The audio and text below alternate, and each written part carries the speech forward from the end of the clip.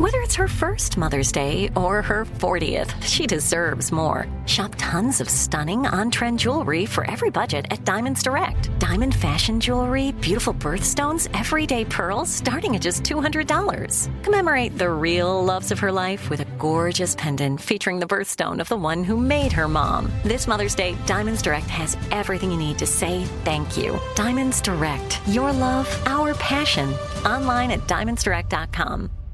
When you think about the future, what kind of technology do you envision? Whatever the future holds, artificial intelligence will undoubtedly be at the heart of it all. Join Graham Class as he hosts Season 2 of Technically Speaking, an Intel podcast, and hear from the minds transforming healthcare, retail, entertainment, personal computing, and more with the help of AI. Tune in every other Tuesday and explore the latest technology that's changing our world today and creating a more accessible tomorrow. Listen to Technically Speaking, an Intel podcast on the iHeartRadio app, Apple Podcasts, or wherever you get your podcasts.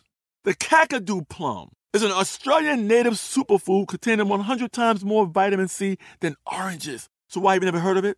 PR. No one's drinking a Kakadu smoothie? I'm JB Smoove, and that was a full episode of my new podcast, Straightforward, inspired by guaranteed straightforward pricing from AT&T Fiber. Get what you want without the complicated. AT&T Fiber, live like a gigillionaire. Available wherever you get your podcasts. Limited availability in select areas. Visit AT&T.com/hypergig for details. This is your moment, your time to shine, your comeback. You're ready for the next step in your career, and you want an education employers respect. So you're not just going back to school, you're coming back with Purdue Global. Backed by Purdue University, one of the nation's most respected public universities, Purdue Global is built for people who bring their life experience into the online classroom. Purdue Global, Purdue's online university for working adults. Start your comeback today at purdueglobal.edu. From UFOs to psychic powers and government conspiracies, history is riddled with unexplained events. You can turn back now or learn the stuff they don't want you to know. A production of iHeartRadio's How Stuff Works.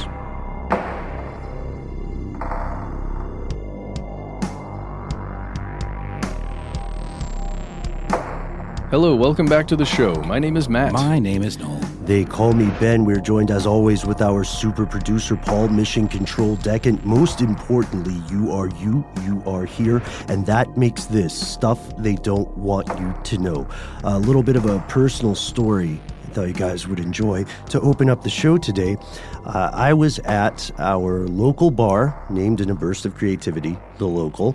I guess we give them a lot of business, and I realized about 25 minutes into what began as a light conversation and became an impassioned debate about Bigfoot and cryptozoology in general, it's like, wow, yelling at someone about cryptozoology in a bar is just very on brand for me. It might be the most on brand thing I've done in the past month. What level of yelling are we talking here? Just raised voices, what corporate America would call a healthy conversation. Oh, so you wouldn't elevate it to the level of a rant? There was no aggro, really. There were disagreements, but it was a respectful exchange of intellectual perspectives. To be fair, if you're in a bar, it's a little noisy, so a certain level of voice raising is already acceptable as like a baseline of communication. Yeah, right? but if that music comes down and you're like, but the sheer surface area of the forest.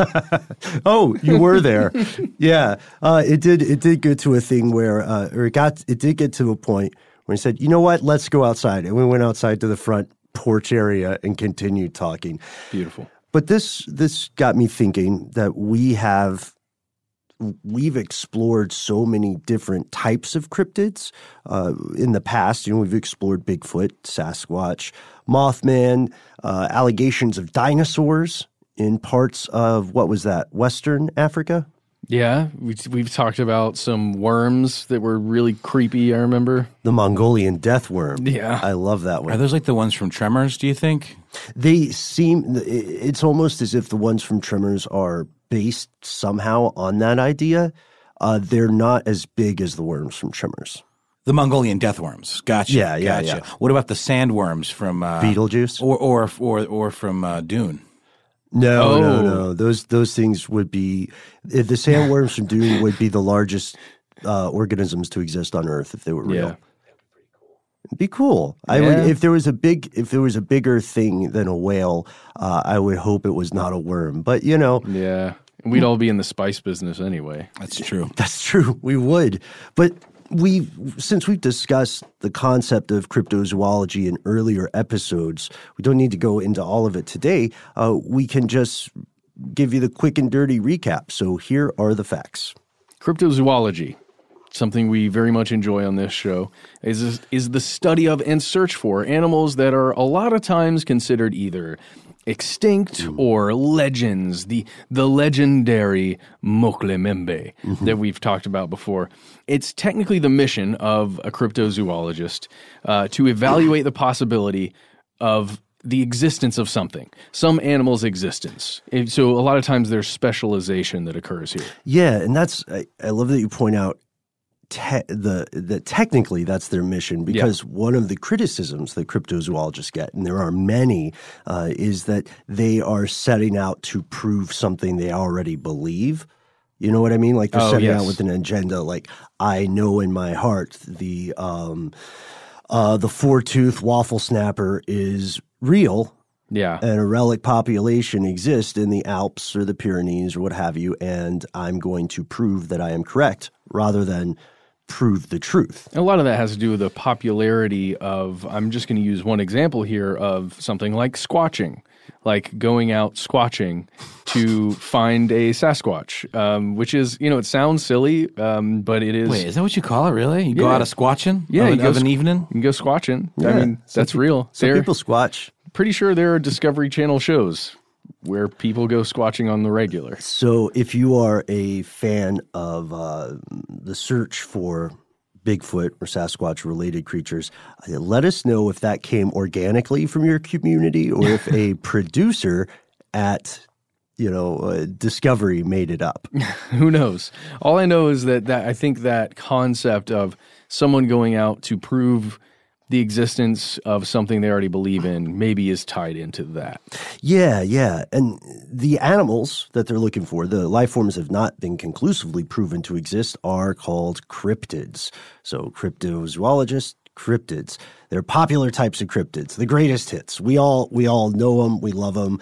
Like the Elvis of cryptids or the Jay-Z of cryptids, the who's another musician? Really? Nas? The Nas of cryptids. Or Cisco?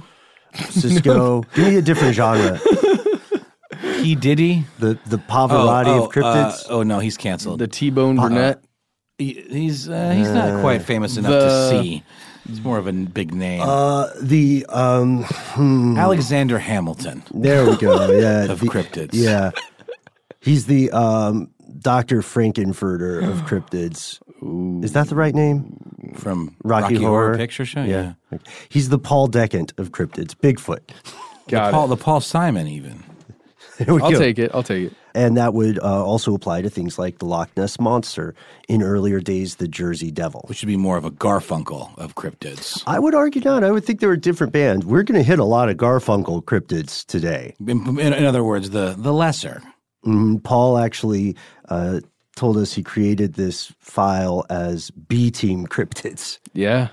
And he wasn't joking. He's a very serious man. It's reminiscent of our B-Team Superpowers episode we did, right? Yeah, which was still so interesting. Like the fact that magnetic people just have very frictive skin. Yeah. And they ended up on the B-Team. And they ended up on the B-Team. They were like the Great Lakes Avengers for all you comic fans out there. We already talked about this on air, right? We did. We talked about that in the very episode, I believe. Great Lakes Avengers? I do believe so. There's one guy who's Doorman. It's his power. I just have to mention this for anybody who hasn't heard this because I'm still fascinated by it. Doorman has the amazing superpower that allows him to, when he's standing next to a wall, people can walk through him and then through the wall. That's it. He can't teleport. He can't, be intangible. He can just become a door. But he can become a door and then go on the other side, right? So technically he can go through walls. I don't know. He could open up, he could walk up to the wall, become a door, and then exit on the other side. That's just walking through walls, though, Matt, what you're describing. But that's pretty dope. I guess it's more like a super convenience than a superpower. He's more of a super helper than he is a superhero. He's kind of a super furniture piece. All right, superheroes aside. Yes. Let's jump back to ye cryptozoology. Right. Okay, so here's the strange thing about cryptozoology. Although it is often called a pseudoscience, most people in the academy, capital A, dismiss it as pure malarkey and poppycock, and a lot of people in the world of the layman see it as, at the very least, controversial, entertaining, maybe more like reality TV junk food. You know what I mean? Rather than some serious pursuit. But the truth of the matter is, the ugly truth of the matter for people who hate cryptozoology is that researchers have actually verified the existence or rediscovery, we should say, of multiple real animals that were once thought to be myths or legends or extinct. And we've got famous examples of those, like the coelacanth. Gorillas were thought to be mythical for a long time. Yeah, just to jump in, that coelacanth was a fish that humanity thought for centuries that this thing had been extinct. And then it just showed up again. And if nobody was looking, then maybe it would have just come back and we wouldn't have known still. But thank goodness for ye cryptozoologist. Yeah, and also we have to point out in both of those cases, this discovery comes about because Western Europeans finally saw these animals that the local people in the region had known about for years. Yeah. The local community where the coelacanth was rediscovered said, first off, they were very unimpressed with the fish and not think it was a big deal. And their reaction was very much like, big whoop, because those things taste like trash. Yeah, what are we going to do with it on an applicable level? Who cares? Yeah, and so we know that cryptozoology has successes, but it also has some baked-in flaws, some things that make it very difficult for, let's say, zoologists to take cryptozoologists seriously. And one of the biggest problems, the most prevalent problems in the field of cryptozoology is the potential to misidentify some of these things. We see it time and time again. It can happen super easily. Most people, for example, haven't really seen a bear in the wild, let alone right up close. If you add to that the adrenaline rush that comes with the initial sighting of said creature, and the fallibility of our memories as imperfect human beings, despite what we like to tell ourselves, right? And of course, additionally, you've got just hoaxes aplenty. Well, and this is a really great point here. Let's just say we make an example out of it. The four of us in this room plus you, we're all walking around in the woods. We've got all our gear to find our Squatch. We know we don't believe it's out there, but we want to prove that it's out there or not. And we happen upon something on a ridge high above us. It seems to be brown, the color that, Sasquatch might be that color. And I can just see it looks like fur up there moving around. Just this example that we've given here of a bear. If we all observe this thing and we're unable to get up there to get our eyes on it, and it sounds like there's maybe a weird noise occurring up near this location. Whoop, whoop, whoop, whoop, whoop, whoop, whoop, whoop. Sort of a Three Stooges kind of sound, right? Oh, my God. So what is that? Oh, my God. What is happening up there? It may be within us to, at least a few of us would probably believe, perhaps you, that was a Sasquatch, even if we can't prove it was or not. But another percentage of us would say, oh, that's just a bear, guys. We didn't see anything. And that I think, is what we're talking about here. Yeah, and there's another weird twist. We're in a immensely fascinating time for cryptozoology. 2019 is the best time for cryptozoology since the past few centuries, really, since back in the days when people were still exploring the edges of maps. And it leads us to a weird twist. So the human population is growing. More importantly, despite concentrating more and more in cities and urban areas, our civilization is reaching out to places it had never reached before. And when we combine this with our weird obsession with making surveillance technology, our species' weird obsession with making surveillance technology and monitoring everything through satellites, those two factors mean that we are more likely than ever before to discover previously unidentified or lost organisms. And you can find these kind of inspiring lists.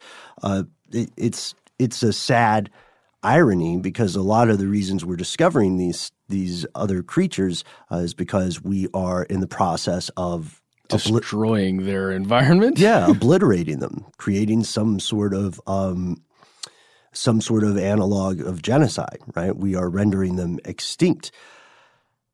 And this means, that we might, as we go forward, we might still find stuff. You know what I mean? Like the colossal squid, that's another cryptid that was proven to exist. And when it comes to cryptids, it turns out there are way more than Bigfoot. Way, way more. And we'll get into specific examples after this word from our sponsor. Snag a Job is where America goes to hire, with the deepest talent pool in hourly hiring. With access to over 6 million active hourly workers, Snag a Job is the all-in-one solution for hiring high-quality employees who can cover all your needs. On demand, temp to hire, part-time or full-time. You name the position. Warehouse worker, retail associate, grocery store clerk, fitness trainer, baker, stylist, bellhop, podcast producer. Yeah, Snag a Job's got a worker for that. With our easy-to-use platform, you're able to seamlessly post and fill available positions quickly with a dedicated customer support team to provide all the help you need along the way. Kind of nice knowing you have a talent pool like that in your own backyard, right? Snag a Job is the partner you need to keep your business running smoothly. So visit snagajob.com or text snag to 242424 to talk to an expert. Snagajob.com, where America goes to hire. Live Nation presents Concert Week. From now through May 14th, get $25 tickets to over 5,000 summer shows. That's up to 75% off a summer full of your favorite artists, like 21 Savage, Alanis Morissette, Cage the Elephant, Celeste Barber, Dierks Bentley, Janet Jackson, Meghan Trainor, Peso Pluma, Sean Paul, Sum 41, and many more. For way less. Grab your tickets now through May 14th to see all of the artists you love all summer long. For just $25 each. Visit livenation.com/Concert Week to buy now. That's livenation.com/Concert Week to buy now. I'm Katya Adler, host of The Global Story. Over the last 25 years, I've covered conflicts in the Middle East, political and economic crises in Europe, drug cartels in Mexico. Now I'm covering the stories behind the news all over the world in conversation with those who break it. Join me Monday to Friday to find out what's happening, why, and what it all means. Follow The Global Story from the BBC wherever you listen to podcasts. When you think about the future, what kind of technology do you envision? Whatever the future holds, artificial intelligence will undoubtedly be at the heart of it all. Join Graham Class as he hosts Season 2 of Technically Speaking, an Intel podcast from Ruby Studio in partnership with Intel. Explore the future of technology that's rapidly evolving our world today with the help of AI. There's still so much work and research needed to fully understand the power and potential of AI, and Intel is at the forefront of implementing AI and revolutionary technology that's changing the world we live in for the better. In each episode, Graham interviews the minds transforming medicine and healthcare, retail, entertainment, personal computing, and more, while pioneering new uses for AI in these spaces. So tune in every other Tuesday and explore the latest technology that's changing our world today and creating a more accessible tomorrow. Listen to Technically Speaking, an Intel podcast on the iHeartRadio app, Apple Podcast, or wherever you get your podcasts.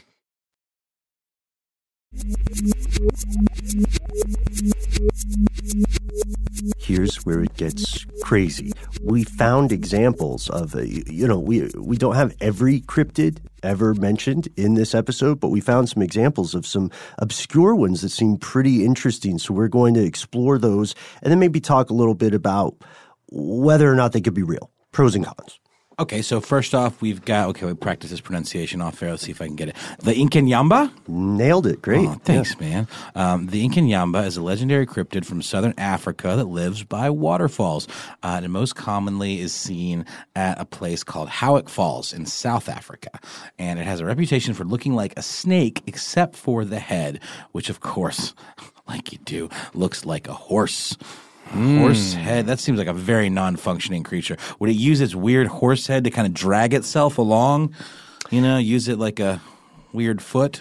I don't know. Because it's aquatic, it makes a little more sense.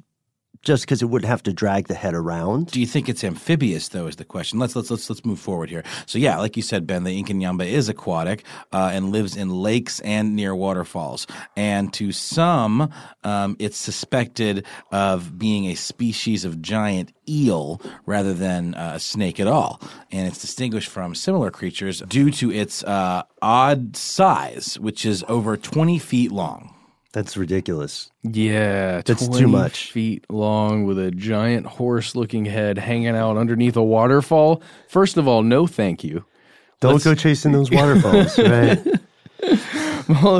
Well, you hear a description of something like that, and it makes you wonder how many sightings have occurred to get that kind of specific description of something, like the horse or horse-shaped head is so specific to me. Well, now you've heard of the water horse, right? It's a film about a small Nessie type creature. Yep. I just wonder if the name, you know what I mean? Like we've got a seahorse. Yeah. We've got which has like a elongated head and with a snout and things like that. I wonder if it's based on that kind of. Maybe it doesn't look like a horse per se. It doesn't have like fur and literally a transplanted horse head. It looks more like just has more of an elongated shape. Okay. Horse-like.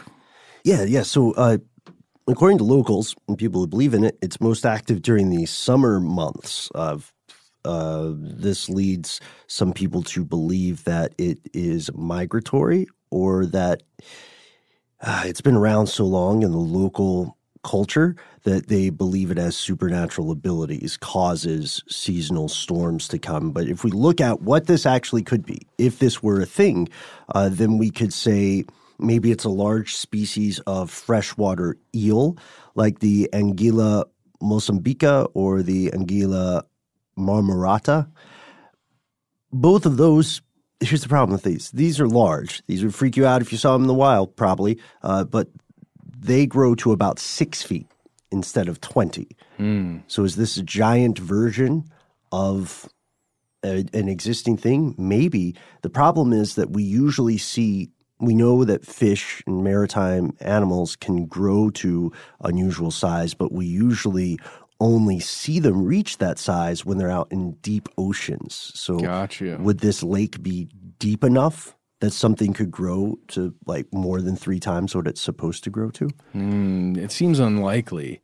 But there is something really fascinating in particular with this cryptid, and it's that it was found and has been found in cave paintings from native tribes. There are some tribes within the KwaZulu-Natal province that had these cave paintings of these things, or allegedly of these things, and supposedly they had some kind of supernatural power, perhaps, like they could influence the weather maybe, or would give good or generally bad tidings, or would bring bad tidings. What am I trying to say here? Ill tidings? Yeah, it would be bad for you to see one generally. It would be a bad omen. Bad omen, yeah. Woe betide those who cross the Ikanyamba. Ooh. Also, I have to admit, Matt, I zoned out just for a second when you said A Tribe Called, because I totally thought you were going to say A Tribe Called Quest. Oh yeah, I know. I almost did. I almost said that. But no, that was actually several tribes within a province. That makes sense too, because this is a very regionalized creature, right? Yes. There's a lot of these come to us from the African continent because for a long time, the members of the ivory towers and the academies had no idea they had no very well polished idea of what the ecosystems or the biomes were like, and they would just hear crazy stories or rely on disreputable sources. Or just legends, local legends. Or just legends. Because according to some people, especially if you're in the Congo area, you may run into gigantic creatures undiscovered on the land as well. And that brings us to something that I'm surely mispronouncing, the Emela Ntoka.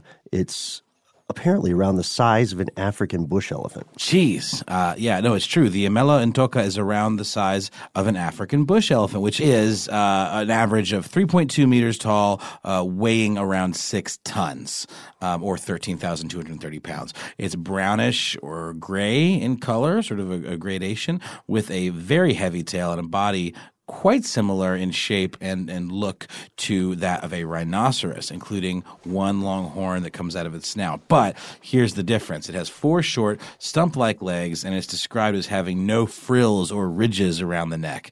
And the animal is alleged to be semi-aquatic and feed on malumbo or other leafy plants. The Emela Ntoka is claimed to utter a very specific vocalization described as variously as a snort, rumble, or growl. So what the heck could this thing be? Is it just sort of like a weird pygmy kind of cousin of the rhinoceros? Like, what are we talking here? Right. And why is it a hippo with a horn? Because it's semi-aquatic? I hope it's a dinosaur. Whatever. I said it. I hope it's a large reptile. I would love that. Yeah, just something that was left over, or maybe an in-between somewhere along the evolutionary lines. Yeah. Like that guy we mentioned in that previous episode, Dr. Roy Mackle, one of the people who's searching for another similar cryptid called the Mbembe, right? Mokele Mbembe. He was looking for reports of this creature, and then he ran into reports of Emela Ntoka. You'll hear folks say that maybe it's a relic population of a dinosaur, maybe it's far enough out in the wild that it's just too expensive to search for it, you know? But it's the same thing we've been talking about before, where there were reports that, I believe it was in 1933 when the West first, I guess, heard about this, because there was a writer rolling through town, J.E. Hughes, and he wrote this thing called 18 Years on Lake Bangweulu. And he was talking about within this book that apparently he was hanging out with some tribesmen, or he had heard stories at least of some tribesmen who slaughtered something that kind of met this description. And, you know, maybe this thing is actually real. And then the guy you're talking about, Roy P. What's his name? Roy Mackle. Yeah. That dude was saying, you know, also, hey, here's some eyewitness accounts going back to this thing, but we don't have any pictures of it. We don't have any, you know, official pictures. We've got some paint bodies. Yeah. That's the problem with this one, because it's supposed to be slightly larger than an elephant, and it's supposed to hunt elephants. Yeah. I mean, you would think that someone would have discovered this or had a taxidermied version of it in the British Museum, or, you know, especially from the age of colonizers, right? You think something would exist, or even just maybe the horn. They're talking about that one specific horn, or the skull, or something. You'd have something somewhere, in my opinion, but maybe not. You know, I don't know how this is going to work in the edit, and sorry about that, Paul. But we took a really quick break, and Noel, you went and got some water. And it's true. Yeah, I'm now quenched fully. And I stole a pumpkin. So now we have. That's right. Now we have a pumpkin. It's kind of changed the vibe in the room, though. I know, right? And good for the better. Yeah. I'm feeling more hocus focused. Did you talk about how this could be something of a combo between a Triceratops and a Striacosaurus? I don't even know that one. No. That's a good point, because it behooves us to have some specificity. You're right. I just got excited and said dinosaur, but saying dinosaur is like saying chair or cancer. It describes a rough concept of a thing. Correct. But there are so many differences. No, with the Emela Ntoka, we also see we see descriptions of it that date back pretty far, but not as far back as the descriptions of our earlier super eel, the Inkanyamba. Mm-hmm. So the Inkanyamba may be an exaggerated story about something that was real. The Melantoka is a little harder to explain. Was it somebody, like in all the drawings that you see of it, it looks reptilian, right? All the depictions. Of course, spoiler alert, there are no photographs. So going to your earlier point, Noel, it has a horn.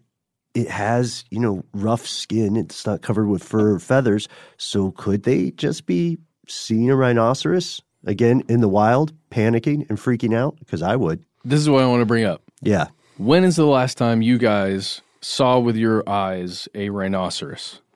A number of years ago, about 6. Guess I must have seen one zooed up somewhere, but I can't recall which zoo. Like, really? San Diego, maybe? Really picture in your mind the last time you saw a rhinoceros. Yeah, it was about 6 years ago. It was at a zoo, too. It wasn't just like on the street. Yeah, those things are just odd. They don't feel real, especially if you live anywhere near a city. Like anywhere. It doesn't matter where on earth. If you live near a city, you probably aren't going to see a rhinoceros very often. True. And if you just really behold one walking around, it's an odd experience. So I'm just saying, to your point, Ben, I'm trying to build off of what you were saying. To just behold one may throw you off, especially if it's far enough in the distance. It looks even bigger than maybe it is. Yeah. Just compared to the surrounding foliage or whatever it's near. I don't know. If you saw one in the wild, too, like most of us, since the majority of human beings live in urban areas now, that's true. That's a change that happened during our lifetime. That means the majority of us will see, most of the wild animals we'll see are going to be in the animal jails that we call zoos. Or at least in a protected reserve somewhere. Okay, yes, which is better than a zoo, sure. And that's not a ding on zoos and being a little bit unfair to them, because zoos do tremendous conservation work. And the Atlanta Zoo actually has, I think, is this huge force in the community. I think they do good work as well. And they just expanded, and they have a Savannah section now, which is, Oh, I haven't been to that Yeah, yet. I haven't either. It's right down by my house, so I've been seeing the construction going on for quite a while, but I have not been since it's been opened up, so it'd be interesting to check out. I know some people are super anti-zoo, which I understand, but I also understand that many of these animals would not be able to survive in the wild, and that's why they bring them in and take good care of them in zoos. I don't know. And we've talked about the poaching problem that is severe for rhinoceroses. And I mean, take the example of tigers. There are, I think, more tigers living in captivity in Texas than there are in the wild across the planet. And that's from a few years ago. Conservation efforts have upped the tiger population. I actually get notifications about tigers on Twitter. Nice. Doesn't always just come up with some sports stuff. No, I right now I'm following something called Tiger Tuesday, which I didn't know was a thing, and it's where people just just post pictures of tigers. Oh wait, some sports stuff creeps in, but I'm there for the animals. Gotcha. I should get better hobbies, guys.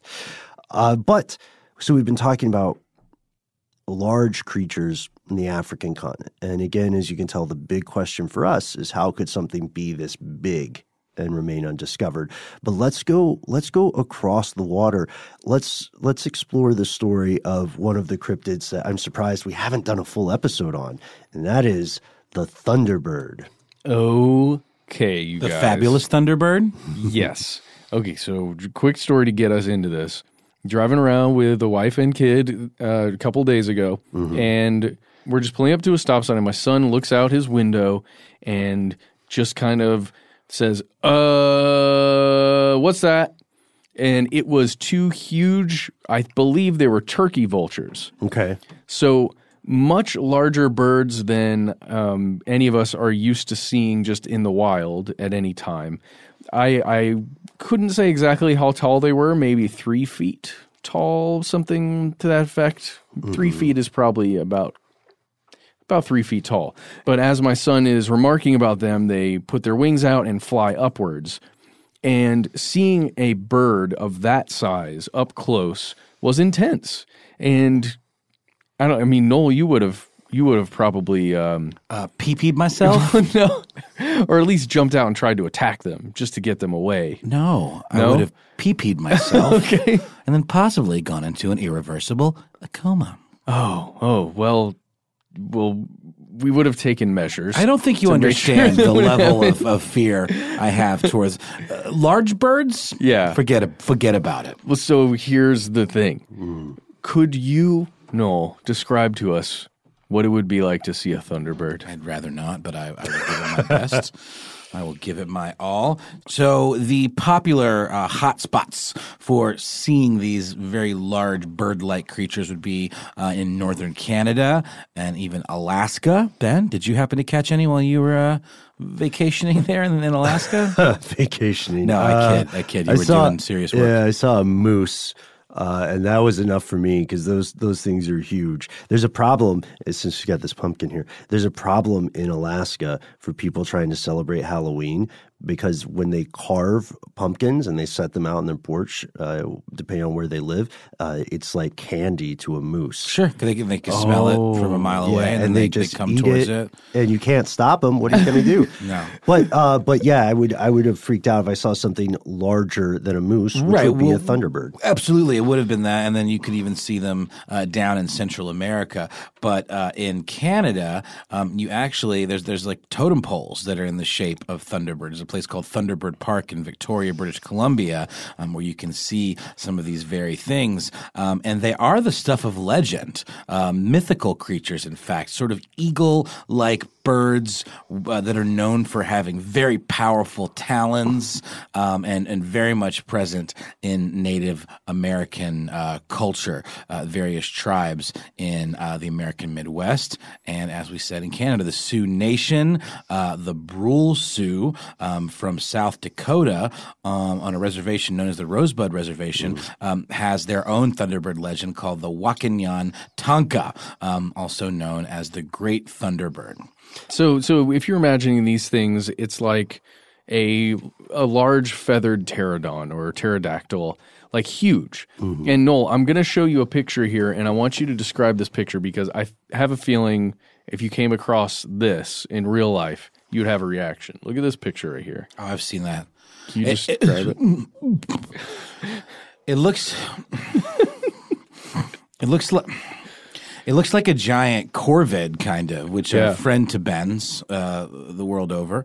Ben commands them, and they sort of flock to him, and they bring him shiny things. We work together. Yeah. It's a symbiotic relationship. But this thing, it's like twice as tall as that guy. Twice as tall as this gentleman posing with this taxidermied carcass. It's not real. Oh. It's not real. It's an imagination. It's an imagining of what a thunderbird, how it's been described. Okay, well, it's the wingspan would probably be in the neighborhood of, I don't know, 5, 10, 15, about 20 feet. Yeah, something like that. That's correct. Mm-hmm. And the thing is, the thunderbird evolved from the word we use now has taken a meaning that evolved from the original mythology.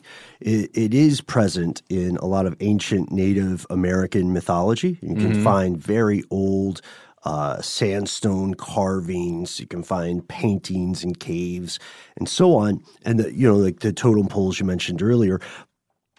But now, and in the recent past, the phrase thunderbird has been used to describe any large flying unidentified organism in the U.S. or the quote-unquote New World. So you'll hear people like the common thing people say is like, well, it flew, but reports didn't say it had feathers. So it's obviously a pterodactyl or a relic population of something like some creature like that, a flying reptile. But then you'll hear other people say, no, it's essentially a massive eagle. It's big enough to take your children. And they'll also say, but those pterosaurs did have feathers, dude. Exactly. So this animal this cryptid, I should say, is almost too famous for our cryptids you've never heard of list. It really is. Yeah. I think I just wanted to explore it a little more because growing up, if you were ever one of those kids who read those Time Life mystery books. They all had names that were kind of similar, like Mysteries of the Unknown or Unexplored Unknown Mysteries of Paranormal. You know what I mean? Yeah. They would always trot out stories about the Thunderbird, usually the same one. There's a story about these guys who, we'll save it if we ever do an episode just on the Thunderbird. There's a story about these guys who shoot and capture one and have the body. So habeas corpus and all that. So they ate for a month. Well, they take it back, but then as we hear, in like a lot of those stories of giants from that time, stories about the Siteka and all these other things, for some reason, the proof they had, the tangible proof, disappeared. And you can see those reproduction photos, right, that may be out and out hoaxes. But we have to ask ourselves, if there was such a large creature now, especially with the popularity of aircraft, how on earth have we not seen it? This one, I would say it's possible that it was an ancestral memory of a very large creature. But then again, the big birds that we know about, at least in this continent, from what I understand, the big birds we know about that we would see on this continent as early humans were flightless, right? They weren't. Yeah, like the big bird from Sesame Street. Yeah, pretty much, but mean. I don't know. He's got a temper. He's got a dark. When the cameras aren't rolling. Yeah, he's got a dark vibe. That guy's a real monster. And while we're on the subject of terrifying things, let's stop for a moment for a word from our sponsors. Noel, we're joking here about your fear of birds. I'm not joking. But, there is something that I am genuinely afraid of. And that is when I'm online, when I'm using, my laptop or my phone or something, I'm connected to the internet, I'm afraid somebody's going to come through and maybe look at or steal what I'm doing, find my passwords and stuff. You should be frightened, Matt. Over 100 million people have had their personal info stolen in some sort of major data breach recently. We're talking social security numbers, contact details, your credit score, personal financial stuff. And this was all taken, in this instance, by Capital One customers. There's actually a good chance that if you are listening to this podcast today, you were affected, specifically you. Yeah, these kinds of attacks are getting more and more frequent and more severe. It's not just Capital One, Equifax, Facebook, eBay, Uber, PlayStation, and Yahoo. Think about all of the places that have your information that we use in app form on a daily basis. So many opportunities to have your stuff stolen and so many reasons to protect yourself. And that's why we try to mitigate this clear and present danger with ExpressVPN.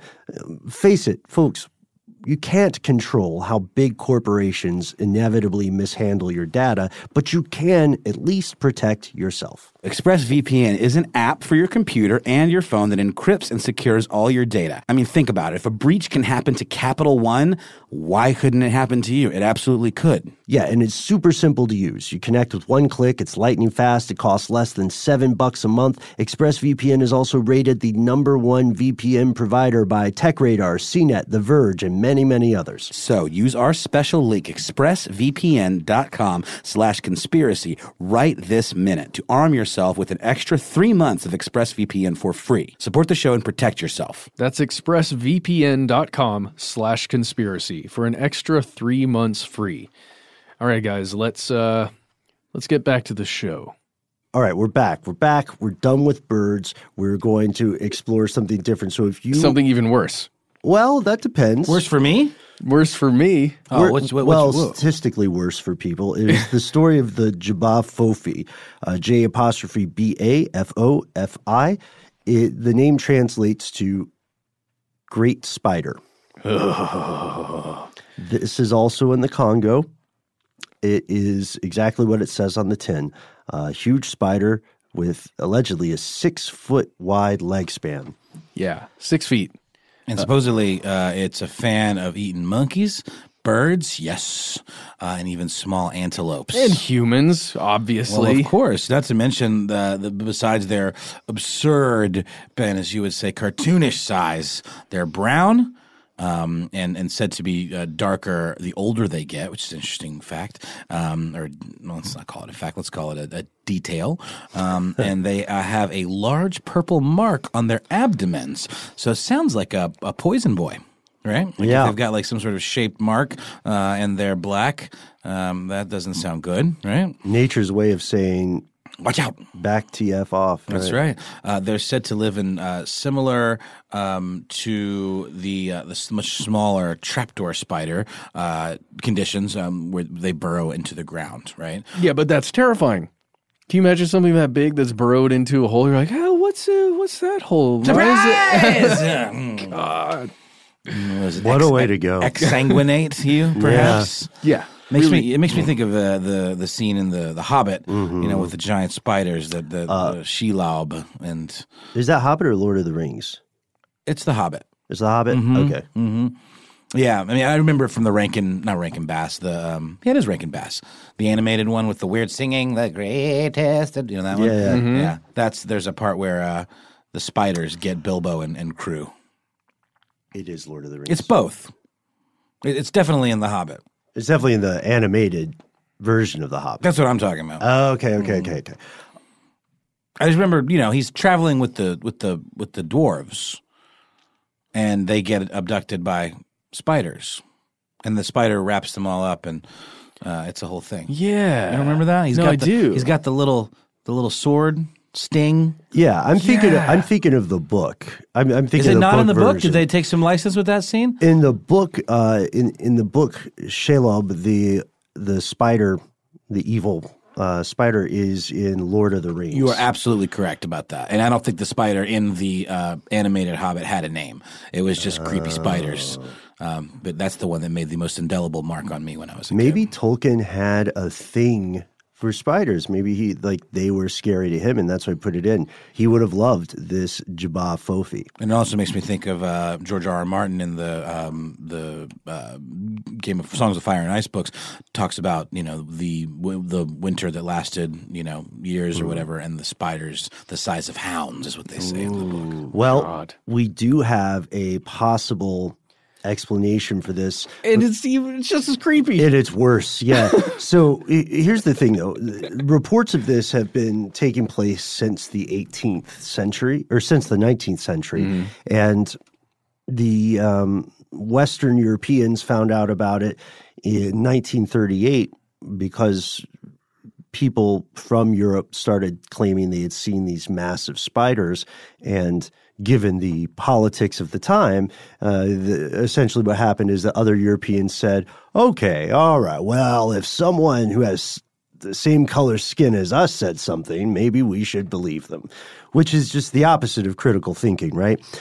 And because of these descriptions, and because they matched so well, they were consistent from different populations. They were burrowing trap spiders, like you said, Noel. Because of this, people treated descriptions of these animals with a little more they gave them a little more credibility than they would have ordinarily. But there has been one theory advanced about the Jabba Fofi that says maybe they're the misidentification of another type of animal that is proven to exist, but not in a way that makes it better. It's called a coconut crab. It sounds delightful. It sounds delicious. It sounds like something you'd get like at a Hawaiian joint. Yeah. Coconut crab. A little pineapple dipping sauce on the side. Bring it on. Spot. Well, just for scale, guys, I'm going to show you a picture of how big the coconut crab is. That is a full-size trash can. It's on a giant trash can. It looks sort of like a creepy lobster. Yeah. Yeah, but on land, just hanging out. A lot of times you'll see him rolling with coconuts, for real. Rolling around with coconuts. And they're huge. Yeah, they're the largest land crab. They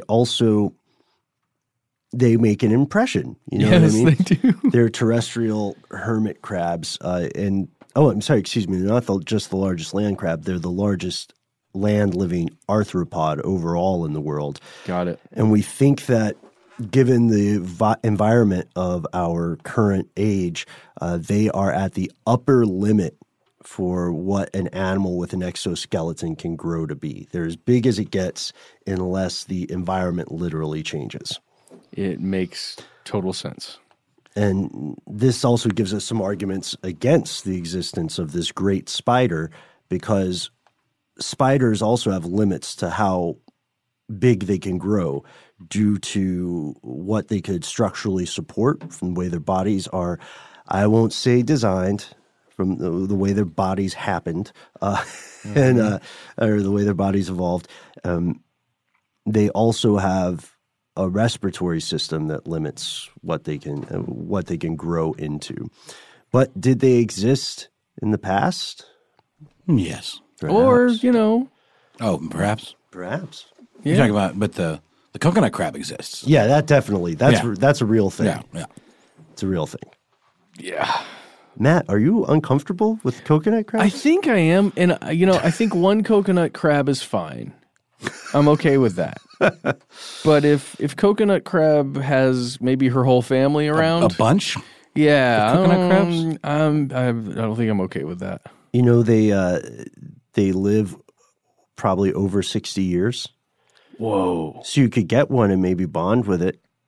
Well, that's the same with a lot of crustaceans, right? Don't they have absurdly long lives, like the lobsters? I believe that's correct. I learned that from the film The Lobster, because the Colin Farrell's character, Colin Farrell, he wanted to become a lobster because it lives a very long time. I remember. Yeah. That was such a McSweeney's type of movie. Yeah, big heady New Yorker type stuff, right?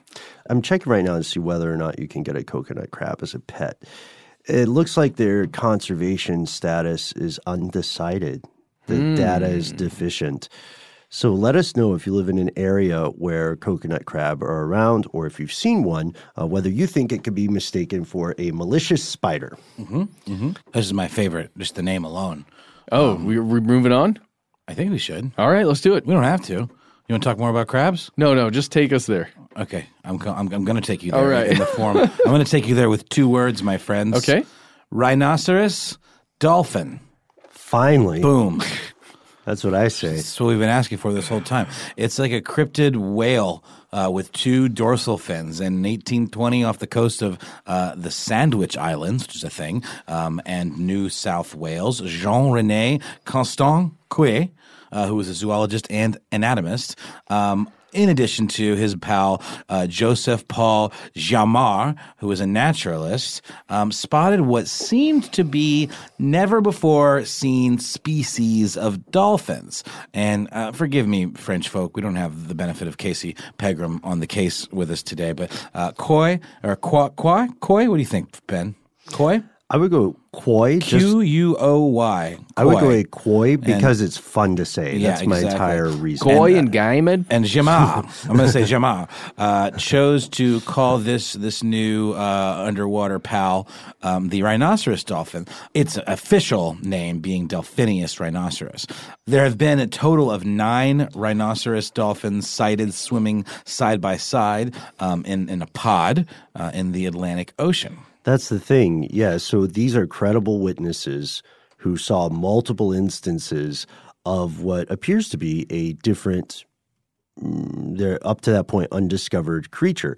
And they were probably, like a lot of us listening now, filled with an immense sense of relief because, I think we can all agree the crappiest, most irritating, depressing thing about dolphins and rhinoceros is that they're not lumped together in one species yet. You see a dolphin and you're just like, I'm 50% there, but I cannot approve of this. I need that 50% of rhino. Oh, yeah. Well, and that's the whole thing with these rhinoceros dolphins is that, you've got these experts viewing this pod essentially, right, hanging out there. They're used to seeing perhaps whales, perhaps dolphins, perhaps killer whales, and they see these things and they notice a couple of things are different, right? It's not the same coloration as a lot of dolphins that they've observed in the past. These are, I think they're white and black, like the white spots on a black body. Yeah. Similar to a killer whale, but or at least in the 2 colors. And they noticed that rather than a single dorsal fin like you'd see on any dolphin, they had 2. Right, yeah. One curved fin near the head and one curved fin on the back. And it's that second fin is placed a little further back than where a dolphin's fin would normally be. And they also thought, from what they could see, that the pectoral fins were larger than average. And did we say it's 9 feet long? No, we didn't. It's 9 feet long, 250 pounds. But although that's a big boy. It's a big ocean boy. And it's also an estimation from being on a ship sailing while you're observing these. But, you know, with a sample size of 9. Yes, and having experts. So this is an interesting case, because if there are any undiscovered cryptids or large creatures, as we have seen, everything we know tells us that they are most likely to be discovered in the ocean. Yes. Right.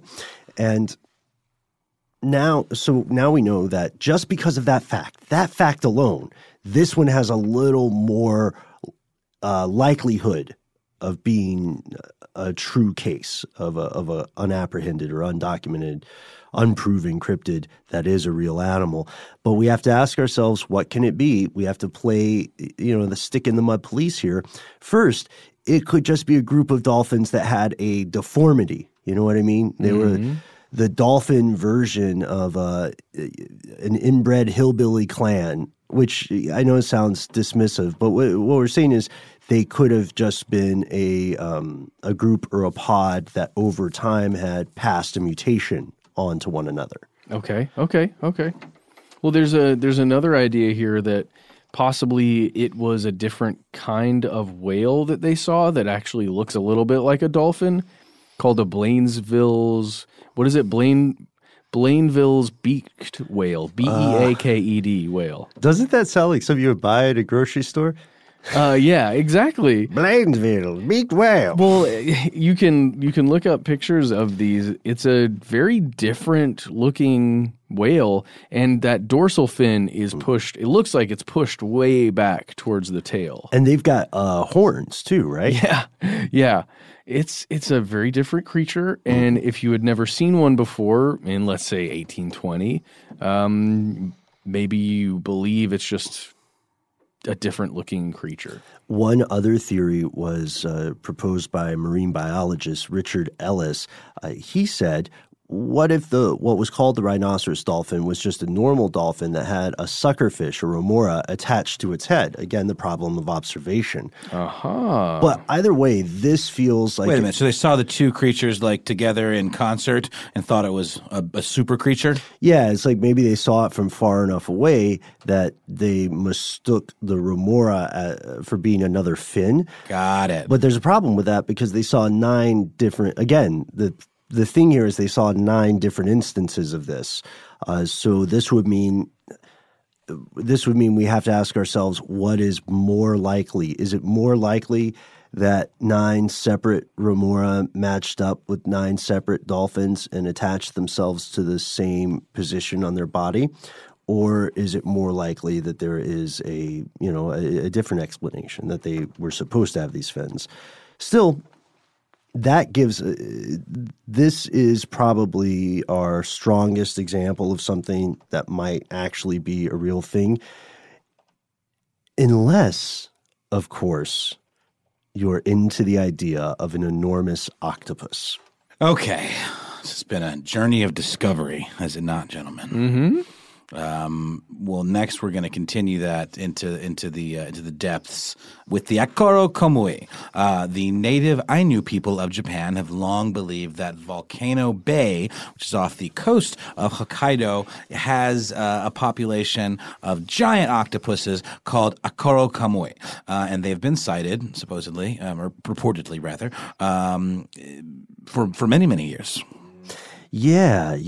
There was a British missionary. His name was John Batchelor. He was working in the area in the early 1900s, and he wrote down a sighting in a book he had called The Ainu and Their Folklore. And he said that a great sea monster with large staring eyes had attacked 3 local fishermen and their boat. So imagine those old woodcuts of a boat sailing and then a Leviathan-like creature wrapping its tentacles around the mass of the plane.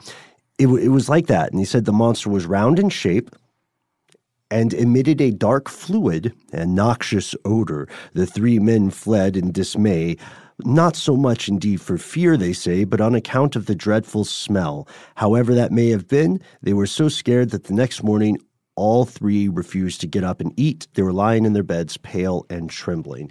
So this is a Japanese story, giant octopus. I feel like that could absolutely be true. Yeah, just now that we know the giant squids exist, I feel like the giant octopus is just waiting. It's just waiting to be found. It really wants to. Wait! There was a sighting recently. There was some reports out not too long ago about some giant squids, at the very least. Yeah, squids. I think that's what we're talking about. The colossal squid. The colossal squid. Yeah, but an octopus would be a little bit different, and I think a little more exciting because they're so intelligent. Squids are relatively intelligent, though, aren't they? No, they're pretty. Aren't they cephalopods as well, or no? Yeah, but they're not like the octopus is the brains. The creme de la creme. Yeah, it's the brains of their heist gang of the tentacled sea dwellers. Exactly. What if they leagued up with rhinoceros dolphins? That'd be some stuff. That'd be hot. Yeah. Be a hot mixtape. Be a hot mixtape, yeah. That's a good look. And now we're going to draw to a close because we've touched on some that will hopefully be new. I know that I've definitely mispronounced some of these things because I don't speak some of these languages, but we hope this was enjoyable nonetheless. We want to throw it to you. How likely is it that any of these creatures we just explored might exist? We can also, there's a whole list of cryptids we didn't name: chupacabra, mantis man, skunk ape, swamp ape, Giglioli's whale, which just sounds like fun. It's giggle-inducing, that's for damn sure. Yeah. So do you think any of these creatures could be real animals? More importantly, does your local community or region have a cryptid of its own? Is it something that people use as a joke, or is it something that they take seriously? Tell us about it. You can find us all over the internet. Yeah, do you live in Maryland? Tell us about the Goat Man. Allegedly in Prince George's County, there is the Goat Man, and I want to know about it. Every time I hear Goat Man, for some reason, I have a parody song of Soundgarden's Spoon Man playing in my head, but it's Goat just Man, come together with your horns, Goat Man. Yeah. So you can give us a call if you want to tell us about any of that stuff. We are 1-833-STDWYTK. That's STDWYTK. That was a good one. Because a lot of somebody wrote in not long ago saying, I couldn't understand what you were saying. That is the thing. It's just stuff they don't want you to know. Call the number, leave a message. You might get on the air. We'll hear it. It'll be awesome. It's that easy. If you don't want to do any of that, just write us a good old-fashioned email. We are conspiracy@iheartradio.com.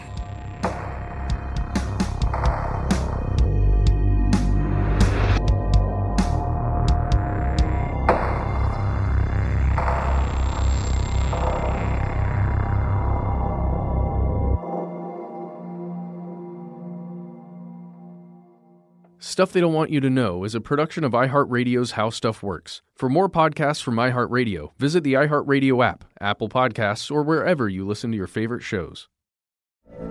From BBC Radio 4, Britain's biggest paranormal podcast is going on a road trip. I thought in that moment, oh my God, we've summoned something from this board.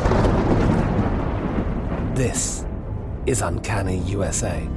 He says, somebody's in the house, and I screamed. Listen to Uncanny USA wherever you get your BBC podcasts, if you dare.